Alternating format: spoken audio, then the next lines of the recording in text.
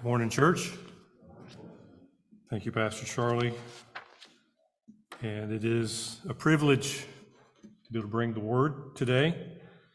This is God's word. This is the word of the Lord. This is what we should pray and hope that will dwell in our lives richly, the words of Christ, and that we would do so in wisdom, as Pastor Scott preached last week from the book of James. That we speak to one another in psalms, hymns, spiritual songs, making melody in our hearts to one another. And Lord willing, we will even do that in our time of study today. If you will, take your copy of God's Word and turn with me, if you will, to 1 Samuel chapter 19 as we continue our sidetrack series of messages. Pastor Scott right now going through the book of James. Pastor Tim and I are going through the book of 1 Samuel right now, following the life of David, and as it points to the ultimate eternal King, our Lord Jesus Christ. And today we come to a familiar passage if you have been in church much of your life as it relates to David's life. As today we long to see how the Lord delivers David. The Lord delivers David. Now, I'm not sure how many of us have, in the context of our lives, have faced much turmoil in our life personally. How many attacks that we've actually experienced from enemies or those who maybe we even thought were our friends, that for one reason or another acted differently. We live in a land, in particular in our day, of course, doesn't every generation say, man, things have gotten worse and worse, right? But in my day, I don't know that I can, in my 55 years, think of such hatred and vitriol that just goes on between groups of people who disagree. We see that in the political landscape and how we look forward to the next 6 months of just how we can, what used to be considered hyperbole has now become normal language. You can't even be extremely sarcastic anymore because people have already chosen those ideas to address everybody else, whether it's right or wrong, just because they can't stand one another. We live in a world that Pastor Charlie was helping us pray this morning, fighting over land. That has been considered, well, this has always been ours, or no, that's always been ours. And so there's fighting and wars going on in our world. Nothing new. We even see this in the persecution of the church. Whether you're in India, where the Hindus are trying to eradicate the Christians there, or whether you're in Nigeria, where the Muslims are trying to eradicate the church there, the Church of God is under attack in the world in which we live today. And in the midst of all that, we ask ourselves questions as to why. The difference between suffering that seems out of nowhere, and then there's those times when we say, well, they had it coming. And we try to figure that out sometimes. We try to understand why the suffering is there. Where did it come from? How can we make it stop? And when it comes to our own lives personally, there's a lot of different ways that we can react or respond to the suffering or the persecution that comes our way. We were reminded from the Word of God already this morning that there's going to be times we as Christians, we will be persecuted. Those who seek to live a godly life will suffer in this world. Jesus warned us that if they persecuted me, they're going to persecute you. So how do we prepare for that? Well, I hope that we can find some instruction here in 1 Samuel chapter 19, as well as later on from Psalm 59, as we look at David's life. So here, as we begin our reading in 1 Samuel chapter 19, verse 1, I'll be reading from a New American Standard, so hopefully that won't be too confusing if you're using one of our pew Bibles. in the ESV or whatever you choose to read this morning. Follow along as I begin 1 Samuel chapter 19, verse 1. Now Saul told Jonathan, his son, and all the servants to put David to death. What a wonderful way to start the chapter. At least Saul's honest.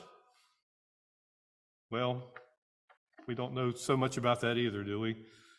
But as we've studied through 1 Samuel, the turmoil that has been going on in Saul's life, even from before he became king, he really didn't want to be king. Why in the world do you want me to be king? He ran from it, he hid from it, he avoided it, and eventually he succumbed to it.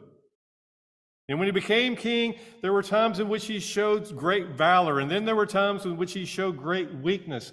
And then once David came on the scene, primarily a visible defender of Israel when it came to Goliath, the giant from Philistia, there became a new turmoil in Saul's life, an unsteadiness, an unstableness that was ruining his life because he knew that there was a threat. And as Pastor Tim mentioned in the last message that he preached from 1 Samuel chapter 18, there was a time in which he even tried to kill David then. Well, now he tells his son Jonathan and all of his servants, put David to death. But Jonathan, as Pastor Tim made a great point, where he's just an example of a good follower, a pattern for us in following Jesus. Jonathan understood the preeminence of David and followed him. And as a good follower, Jonathan, Saul's son, greatly delighted in David. Verse 2, so Jonathan told David, saying, Saul, my father, is seeking to put you to death. Now therefore, please be on guard in the morning and stay in a secret place and hide yourself, and I will go out and stand beside my father in the field where you are, and I will speak with my father about you. If I find out anything, then I will tell you. Then Jonathan spoke well of David to Saul his father, and said to him, do not let the king sin against his servant David, since he has not sinned against you, and since his deeds have been very beneficial to you. For he took his life in his hand and struck the Philistine, and the Lord brought about a great deliverance for all Israel. You saw it and rejoiced. Why then will you sin against innocent blood by putting David to death without a cause? What a great friend. Jonathan's risking his life. This could be considered treason, going against the command of the king to kill David.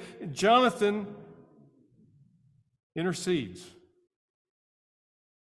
And sometimes we will experience the fact that there will be those brothers or sisters in Christ that when we're going through the toughest ordeals with others, may be intercessors themselves.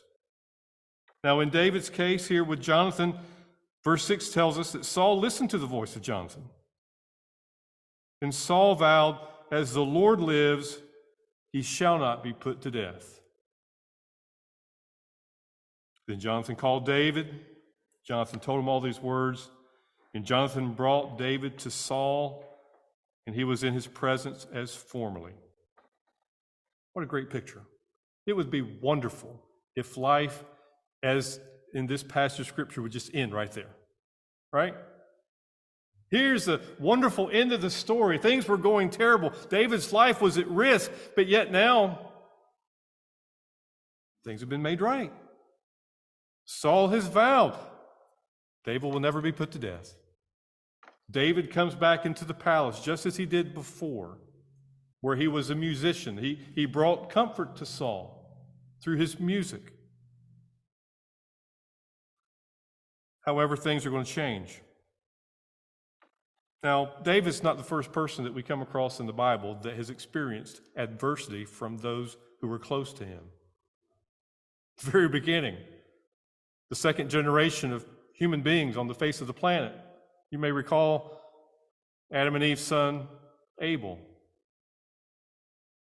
We have no indication that Abel did anything to provoke his brother Cain to kill him other than to just simply be faithful to God.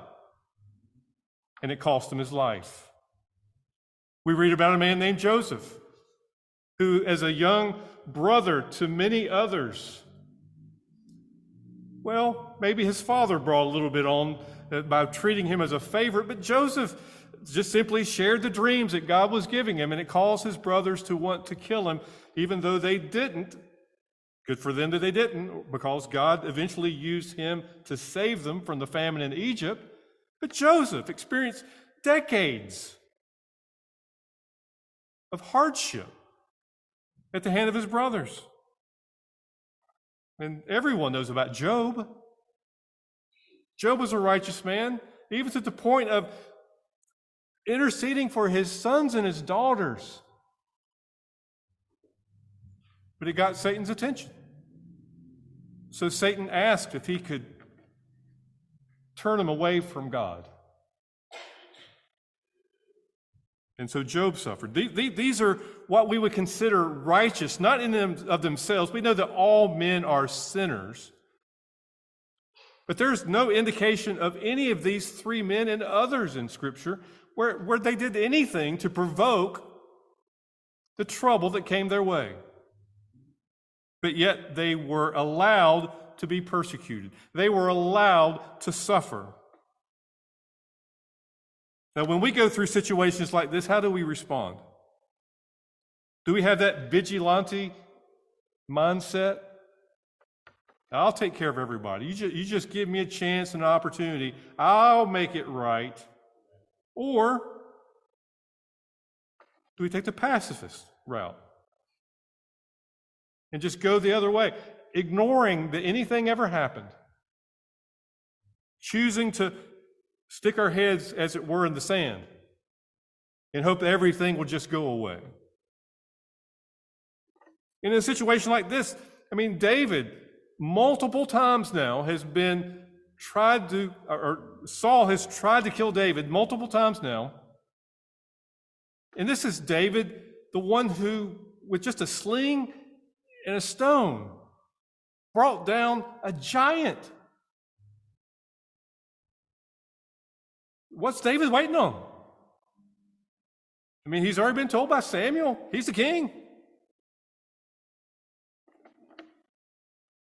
And I struggle because I'm not like David. If I've already got the stamp of being king by God, and I already know that I've taken somebody that's probably twice my height and much bigger than I am, and I've already brought him down, I'm not waiting. That might be the reason why God hasn't chosen me to be king of Israel.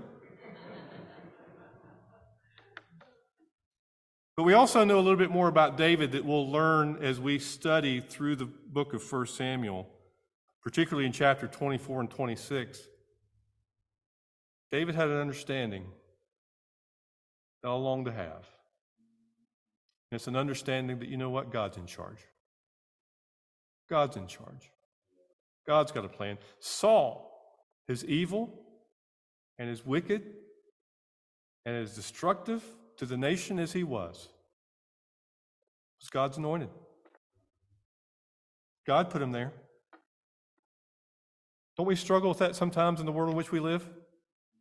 We don't like the way God sets things up. We acknowledge that he's sovereign. We acknowledge that he's in charge. We acknowledge he even puts leaders in place in different places. We don't like that. But David trusted in God's sovereign hand, so that when we read through chapter 19, we understand. And when we get to Psalm 59 in just a moment, maybe sometime before lunch, maybe we can just do it during lunch while you're eating. I don't think that would probably make your digestion work too well. But there's 3 more attempts. Saul goes back on his word. Surprise, surprise. In verse 8, there was war again. David went out and fought with the Philistines and defeated them with great slaughter, so that they fled before him. You see David's mindset?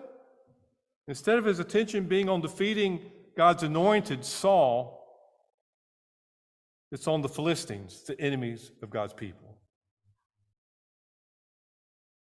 And when we make sure who the enemy is, and we start the spiritual warfare as we ought to in the right direction, we have a lot less casualties around us that are self-imposed. But David experienced great victory. Verse 9, now there was an evil spirit from the Lord on Saul. Again, remember who's sovereign over here. It's not David. It's not Saul. It's the Lord. There was an evil spirit from the Lord on Saul as he was sitting in his house with his spear in his hand. And David was playing the harp in his hand. And Saul tried to pin David to the wall with the spear. But David slipped out of Saul's presence so that he stuck the spear into the wall. And David fled and escaped that night. So here's another attempt to kill David. And as David, having just defeated the Philistines, is trying to bring a joyful atmosphere into the palace, Saul throws a spear, misses, David escapes. But Saul is not going to let that be the last. Verse 11, then Saul sent messengers to David's house to watch him in order to put him to death in the morning. But Michal, David's wife, told him, saying, if you do not save your life tonight, tomorrow you will be put to death. So Michal let David down through a window, and he went out and fled and escaped. Michal took the household idol and laid it in the bed, and put a quilt of goat's hair on its head, and covered it with clothes. When Saul sent messengers to take David, she said, he's sick. Then Saul sent messengers to see David, saying, bring him up to me on his bed that I may put him to death. When the messengers entered, behold, the household idol was on the bed with the quilt of goat's hair at its head. So Saul said to Michal, why have you deceived me like this and let my enemy go so that he has escaped? And Michal said to Saul, he said to me, let me go. Why should I put you to death? So here we have a situation where Jonathan has already intervened. David has escaped just simply because Saul was a bad shot with a spear. But now, his wife Michal, the two children of the king, have now been used to provide escape for David. Now, she isn't quite honest at the end, but again, she's human. She's not going to show herself to be the most perfect person either. But she covers herself, saying, hey, what else did I have? David was going to tell me he was going to kill me if he didn't let him go. Either way, Saul missed another opportunity because Michal intervened. And then the third attempt, David, now in verse 18, fled and escaped and came to Samuel at Ramah and told him all that Saul had done to him, and he and Samuel went and stayed at Naioth. It was told to Saul, saying, behold, David is at Naioth in Ramah. Then Saul sent messengers to take David, but when they saw the company of the prophets prophesying, with Samuel standing and presiding over them, the Spirit of God came upon the messengers of Saul. They also prophesied. So God here is delaying. Saul is doing everything he can to get people to get their hands on David so that he can kill him. And here God, the Spirit of the Lord, is intervening. He takes these messengers of Saul who are not men of God. The Spirit came upon them, so they start prophesying with everybody else, and they get detracted, so they're not able to help Saul out in his goal. Verse 21 says, when it was told Saul, he sent other messengers. Guess what? They also started prophesying and was delayed. So Saul sent messengers again a third time, and they also prophesied. Saul just can't win. So what does Saul do? Verse 22, then he himself went to Ramah and came as far as the large well that is in Secu, and he asked and said, where are Samuel and David? And someone said, behold, they're at Naioth in Ramah.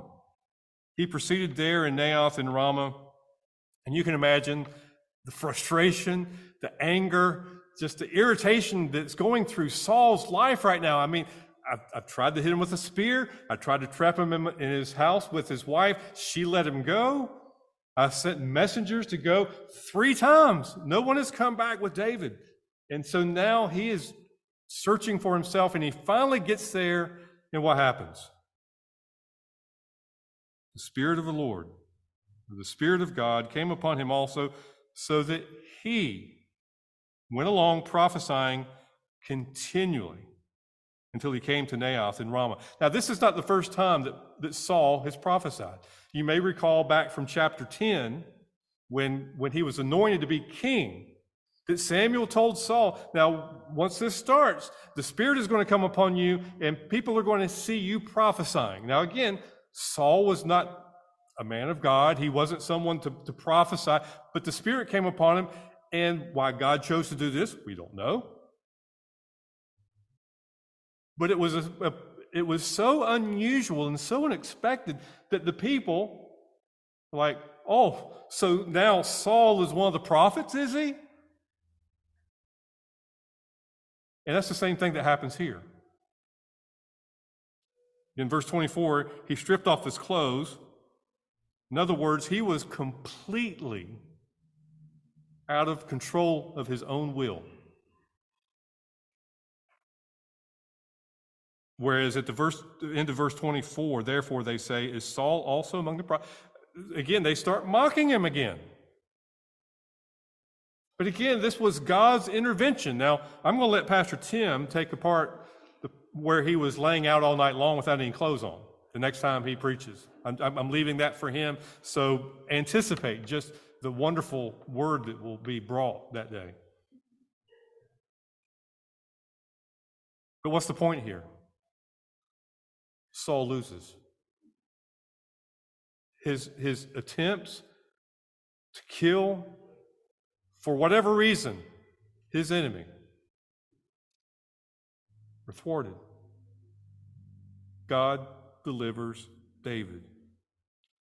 Now, if we wanted to just simply know how we could be frustrated by working against God, this would be a great passage of Scripture for us just to leave off right here. But I think it would be helpful for us.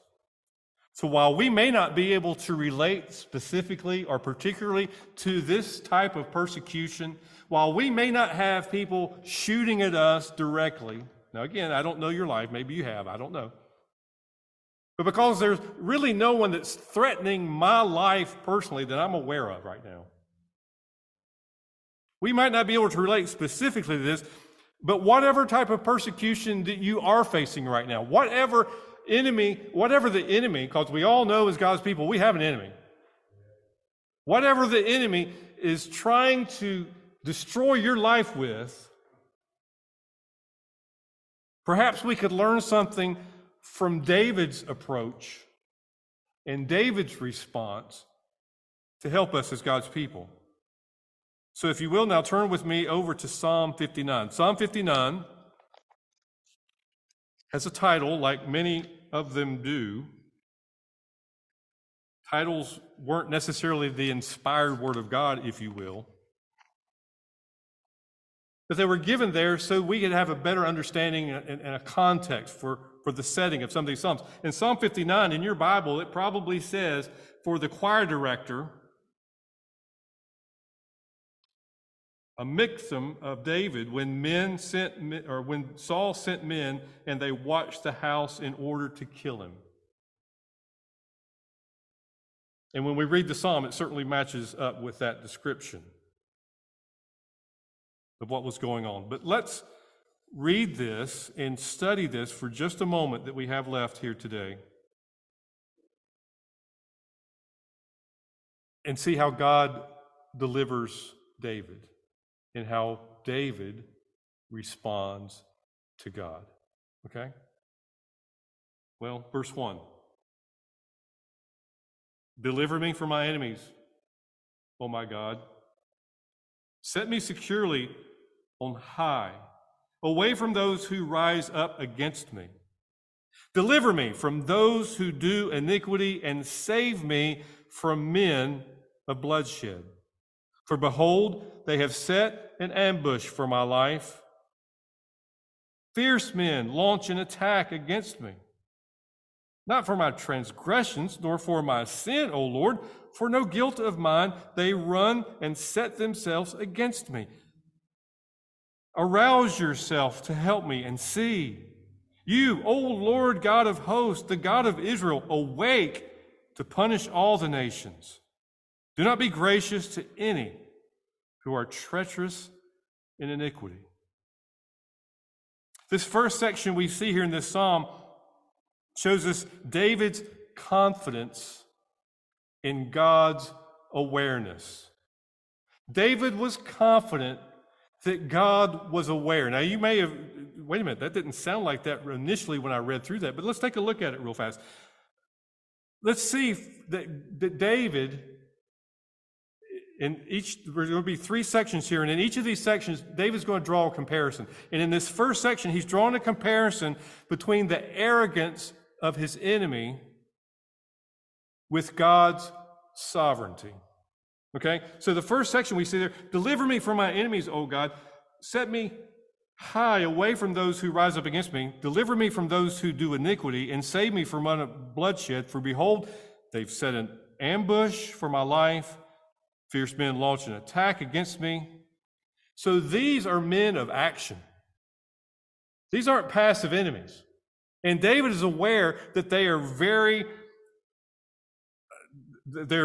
proud and arrogant about what's going to do, or what they're going to do to David. For they have very open about what they're doing. Contrasted with the fact that David doesn't have to get them to wake up or get their attention. But what does he say to God?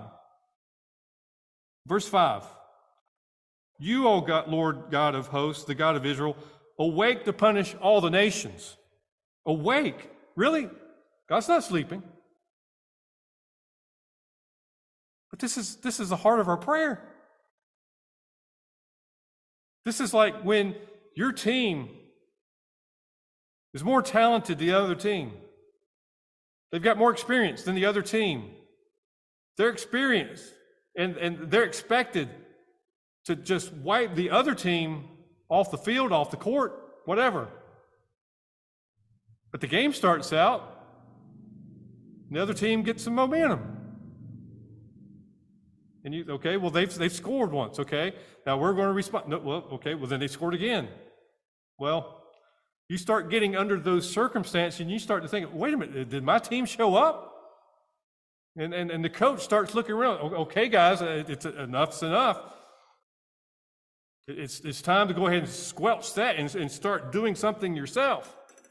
Well, this is sort of the idea that the psalmist had with God. And now again, he knows that God is great. He's sovereign. He's all-powerful. He has confidence that God is going to deliver him. But David is like, okay, now, I'm not looking forward to the circumstances being bad. I'm in some bad circumstances now. So, Lord, I'm ready for you to start working. I'm ready for you to start getting involved. I'm ready for you to start engaging in this situation. And it's not as if David has to tell God what to do. He just refers back to God what he's expecting that God would do for his own. Arouse yourself to help me and see. Now again, comparing it with the enemies who are already active. They're scheming. They're launching attacks against me. And David here, this is where we can relate, right? Okay, Lord, I'm right in the middle. It's not that I'm vulnerable anymore. I'm actually being attacked now. Awake. Rouse yourself. Help me. Punish all the nations. Do not be gracious to those who are treacherous in iniquity. So David has confidence, even though it appears that God has not worked. Of course, we know that God is always at work. We know that God was even in the formation of these enemies that were scheming against him. He's very confident in God's ability to deliver him. And he knew that God is aware. Sometimes that's our biggest obstacle. God just doesn't know how hard this is. God just doesn't know how deeply I've gotten into this trouble. God just doesn't understand how desperate I am for help. Yes, he does. He brought you there. He set me there. He knows better than I do the circumstances that I'm in. He's waiting to what? Yeah. Are you going to call for it? Do you have confidence in me? Where is your faith? Now, God's not waiting to respond to you, but God will respond to the prayers of his people because he has already ordained what's going to happen, right? God's good that way. And David was confident. And we see that in the comparison. Even though the enemy was getting their stuff together and attacking David, he compares that with what seems like it sounds like he's having to wake God up, but he's not. He knows God is already there. But David not only shows confidence in God's awareness, but he also shows satisfaction in God's love.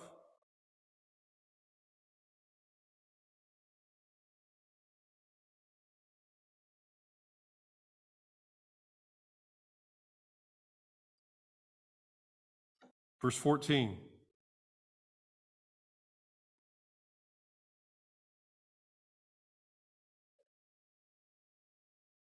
I'm sorry.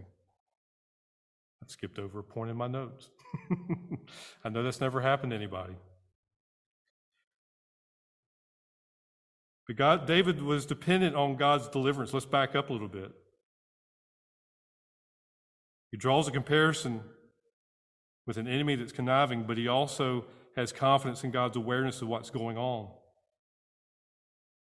As David draws a comparison between the arrogance of his enemies, he understands in God's sovereignty, God's position. He sees what's going on. Verse 6, they return at evening. They howl like a dog, go around the city. Behold, they belch forth with their mouth. Swords are in their lips, for they say, who hears? The response of God, O Lord, laugh at them. You scoff at the nations because he knows what's going on. Because of his strength, I will watch for you, for my God is my stronghold. My God is his loving kindness will meet me. So God's sovereignty is not just simply in the fact that he, in his position, he hears and sees what's going on. He also has the power to do what? God, let me look on verse 10. God will let me look triumphantly upon my foes. Do not slay them, or my people will forget. Scatter them by your power and bring them down. So David understands that God will use this to bring glory to himself, not just in destroying his enemy, but actually using an example for his people to see how God, it's one thing for God to have looked at this and said, okay, I'm just going to snuff them out. I'll kill them. David says, don't do that. But rather, just scatter so that people understand your control over that. Now, what happened with Saul? We were talking about that from 1 Samuel chapter 19, right? Saul began to prophesy. When he got into the midst of all these others who were prophesying, the other prophets, God confounded that situation, delayed their efforts to try to kill David. But here David is saying, scatter them. Or you can scatter them. Because of strength I will watch for you, for God is my stronghold. My God in his loving kindness, behold, they belch forth with their mouth, swords were to lips, for they say, who hears? But you scoff at them. God is in control of the situation here. He will look triumphantly upon my foes. Do not slay them, or my people will forget. Scatter them by your power and bring them down. O Lord, our shield, on account of the sin on their mouth and the words of their lips. Let them even be caught in their pride and on account of curses and lies which they utter. Destroy them in wrath, destroy them, and that they may be no more, that the men may know that God rules in Jacob to the ends of the earth. Stretch this out, Lord, so that your people can learn how you deal with your enemies, that they are on the wrong side, even though they feel, again, this is where David here is comparing their arrogance with God's sovereignty. Just as he was drawing comparison with the conniving enemy with God's seeming inactivity, here he's showing that God, while the enemy thinks that they're planning all of this without God's reaction to it, God actually is sovereign over it. And that in his being able to hear what's going on, his power to make them totter or scatter, the purpose is so that the people will know that God rules in Jacob. This is similar to other places in the Old Testament where it's said to make known that the Lord is God and that there is none else.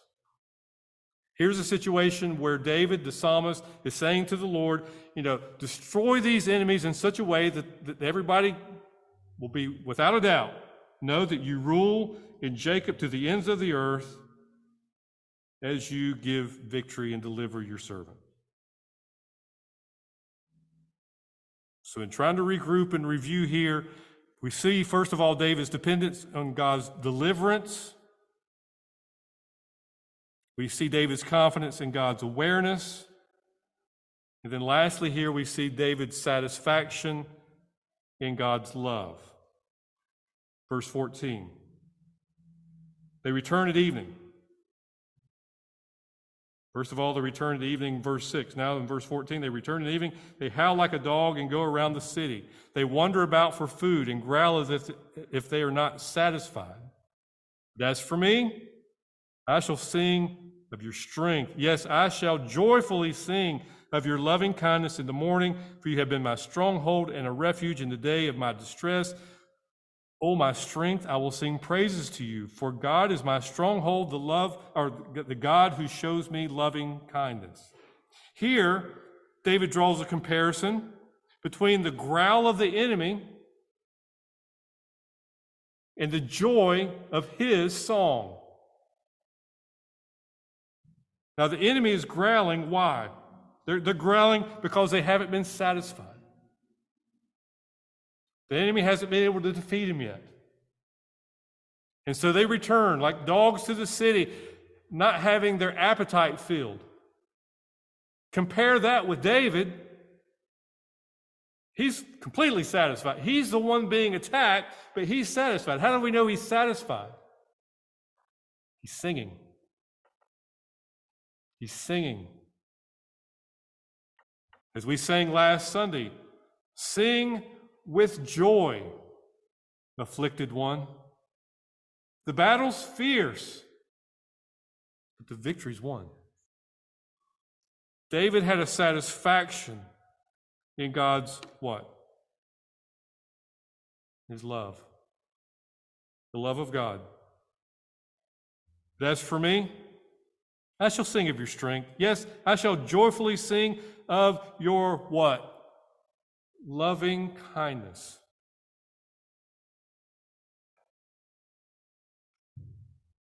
I hope for you as a believer in Christ that as you go through times of storms, sorrow, difficulty, being under attack from the enemy, that you've got stacked away in your soul and in your mind songs about God's love. Why? What does Romans chapter 8 say that we just read about earlier today in our service? Turn over there if you will. Romans chapter 8. We like to talk about this a lot with other people. We want to remind them that all things work together for good to those who love God and are called according to his purpose. But there is a significance to that. There's a reason why things work together for good. Again, look with me in chapter 8 of Romans, verse 35. Who will separate us from the love of Christ? Now, the love of Christ must be significant if there is a danger or a fear of losing it. But who, Paul says, or asks? Will tribulation? I think it's very important that he puts that there first, because when do we most quickly doubt God's love? As soon as we start hitting the fire. Does God love me? Why is God letting this happen to me? Why is this going on? I don't deserve this. When tribulation comes, the first thing that we want to start doing, does God love me? Because we know that if God loves me, we're in good shape. Because we know that God is powerful enough to deliver. We know that God is going to be victorious, that nothing can overcome, nothing can outsmart God.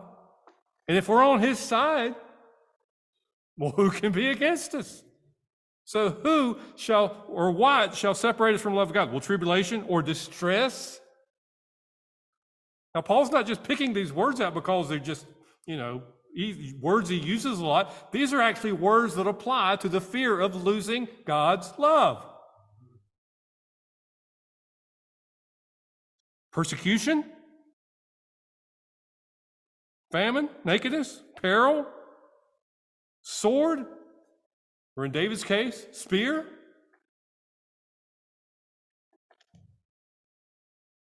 David had an understanding centuries before the Apostle Paul wrote these words that there was nothing that could separate him from the love of God, so that he sings about it.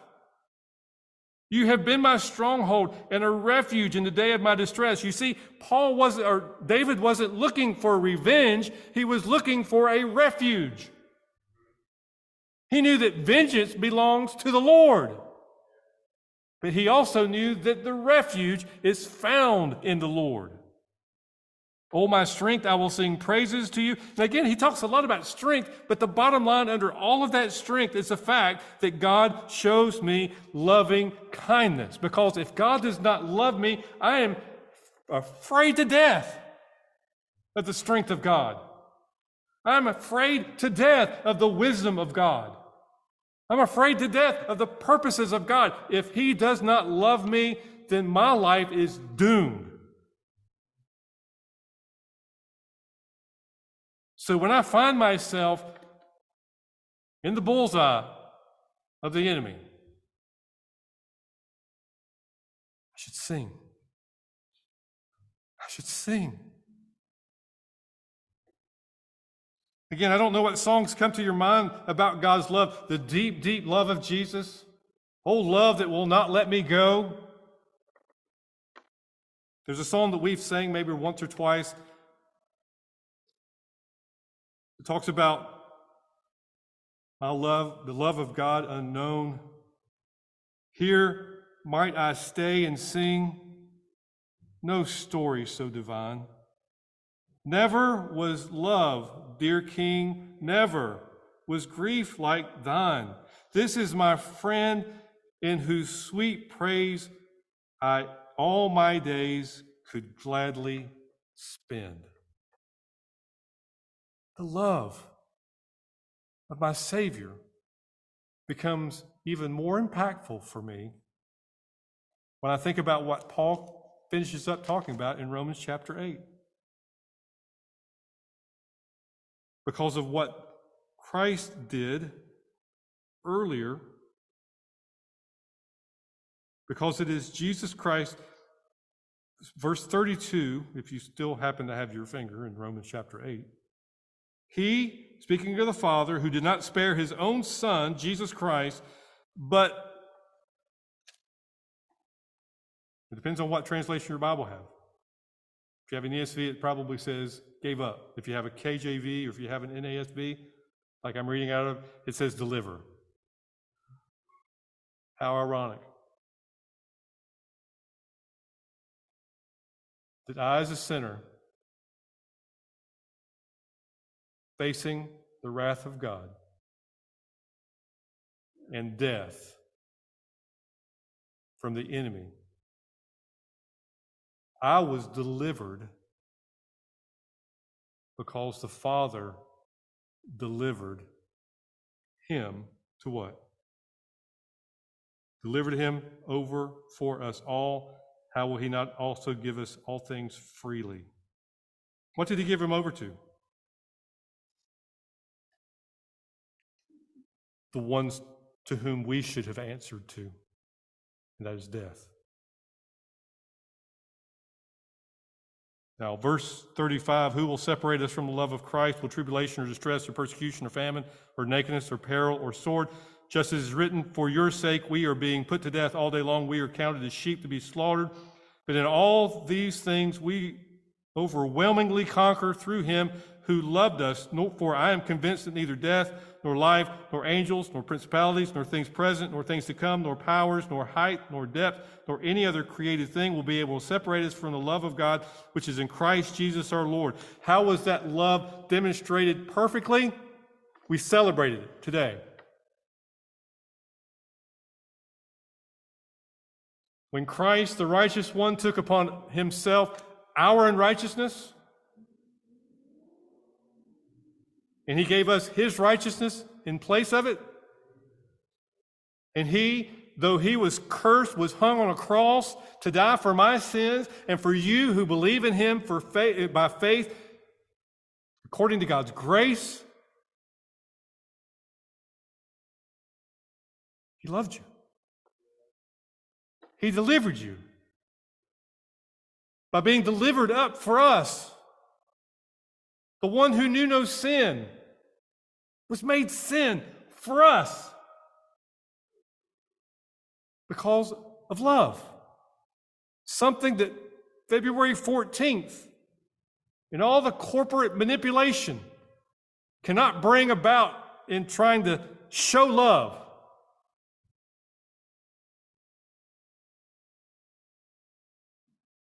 Here's love. Christ died for the ungodly. This is love that delivers from sin. This is love that delivers from your enemy, because again, our enemy, the greatest enemy we have, is death, and Christ defeated. Because of love. What love song are you singing today? How are you expressing your love? Are you confident so even when the enemy comes and attacks you, you're depending on God for deliverance? Are you so aware of the love that God has for you demonstrated through the cross of Jesus Christ that you have confidence in God's awareness of your situation? And do you find that satisfaction in God's love so that you, like the psalmist, will sing joyfully of his loving kindness in the morning, knowing that he has been our stronghold and our refuge in the day of our distress, our strength, singing praises to God. For God is our stronghold, the God who shows us loving kindness. See, Christ, seed of David, is the ultimate example of being a target of the enemy. He was delivered up for us so that we might be delivered. Let's pray. Gracious Father, thank you for your word. I pray that your Spirit would continue working through it in spite of whatever ways I could have brought distraction, about different ways in which our flesh would be slow to hear. I pray, Lord, that your Spirit would teach us according to your word. Help us, Lord, to depend upon you for our deliverance when we face the enemy, ultimately the enemy of death, because of our sin. Help us, Lord, to be confident, Lord, and know that you are aware of our situation because you love us. And help us, Lord, to be those who would sing of your loving kindness. Help us, Lord, to no matter how the enemy approaches, however you have governed our lives so that we would be tested. Whatever the case it may be, Lord, help us, Lord, to never forget your great love for us as demonstrated on the cross. Even as you've given us privilege to remember today through the Lord's Supper, we pray, Lord, that you'd be honored in all that's done in accordance to your word. And we ask this in Christ's name. Amen. Amen.